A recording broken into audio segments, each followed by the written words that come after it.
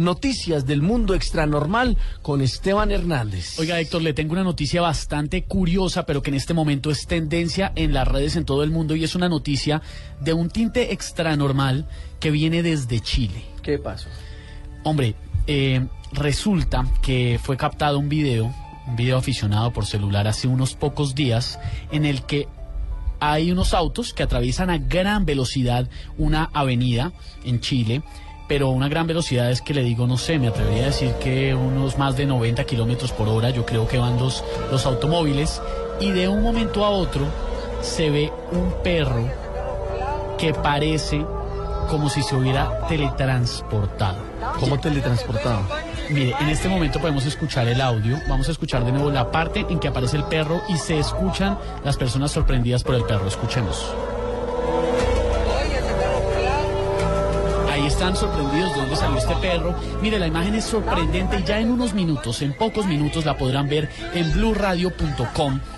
Es un perro callejero, es un perro de la calle que aparece justo después de que pasaran unos carros. Miren, no sé cómo describírselo, pero es como si el perro hubiera tenido que teletransportarse para evitar que lo atropellaran. Sale de la nada en la imagen, como siempre, y como siempre les decimos, nosotros les traemos la evidencia y son ustedes los que juzgarán este contenido y nos dirán qué opinan. Además que queremos saber qué piensan de esto en @LunaBluRadio para que lo compartamos.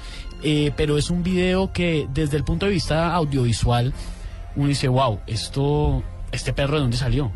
Es muy extraño, pero además lo que usted dice es tendencia mundial en este momento. Todo el mundo habla, o por lo menos hoy todo el mundo habla y ve este video. Lo vamos a compartir en un momento para que lo puedan ver los oyentes de esta Luna Blue y juzguen directamente, como todo lo que pasa en este programa. Abrimos una ventana, abrimos un mostrario para que usted pueda oír diferentes puntos de vista, pueda encontrar muchas historias y de acuerdo a su posición espiritual y moral, usted mismo sacará su propia versión, su propia verdad. Hay un tema que no hemos tocado mucho, pero que sí es bastante, se da muchísimo, y es el tema de los animales y esta proximidad hacia los temas extranormales. Los animales tienen una sensibilidad tremendamente fuerte, pero ya esto es otro nivel. Le cuento que cuando nos llegó este video y lo revisamos en la redacción de Blue Radio, todo el mundo tuvo que ver con el video. Hombre, es que uno queda, lo que siempre decimos, mire, ante la evidencia a uno solamente le queda hacer conjeturas, revisarlo, y eso es lo que queremos que ustedes hagan, que ustedes lo vean y nos digan qué piensan. Ahí está el video del perro chileno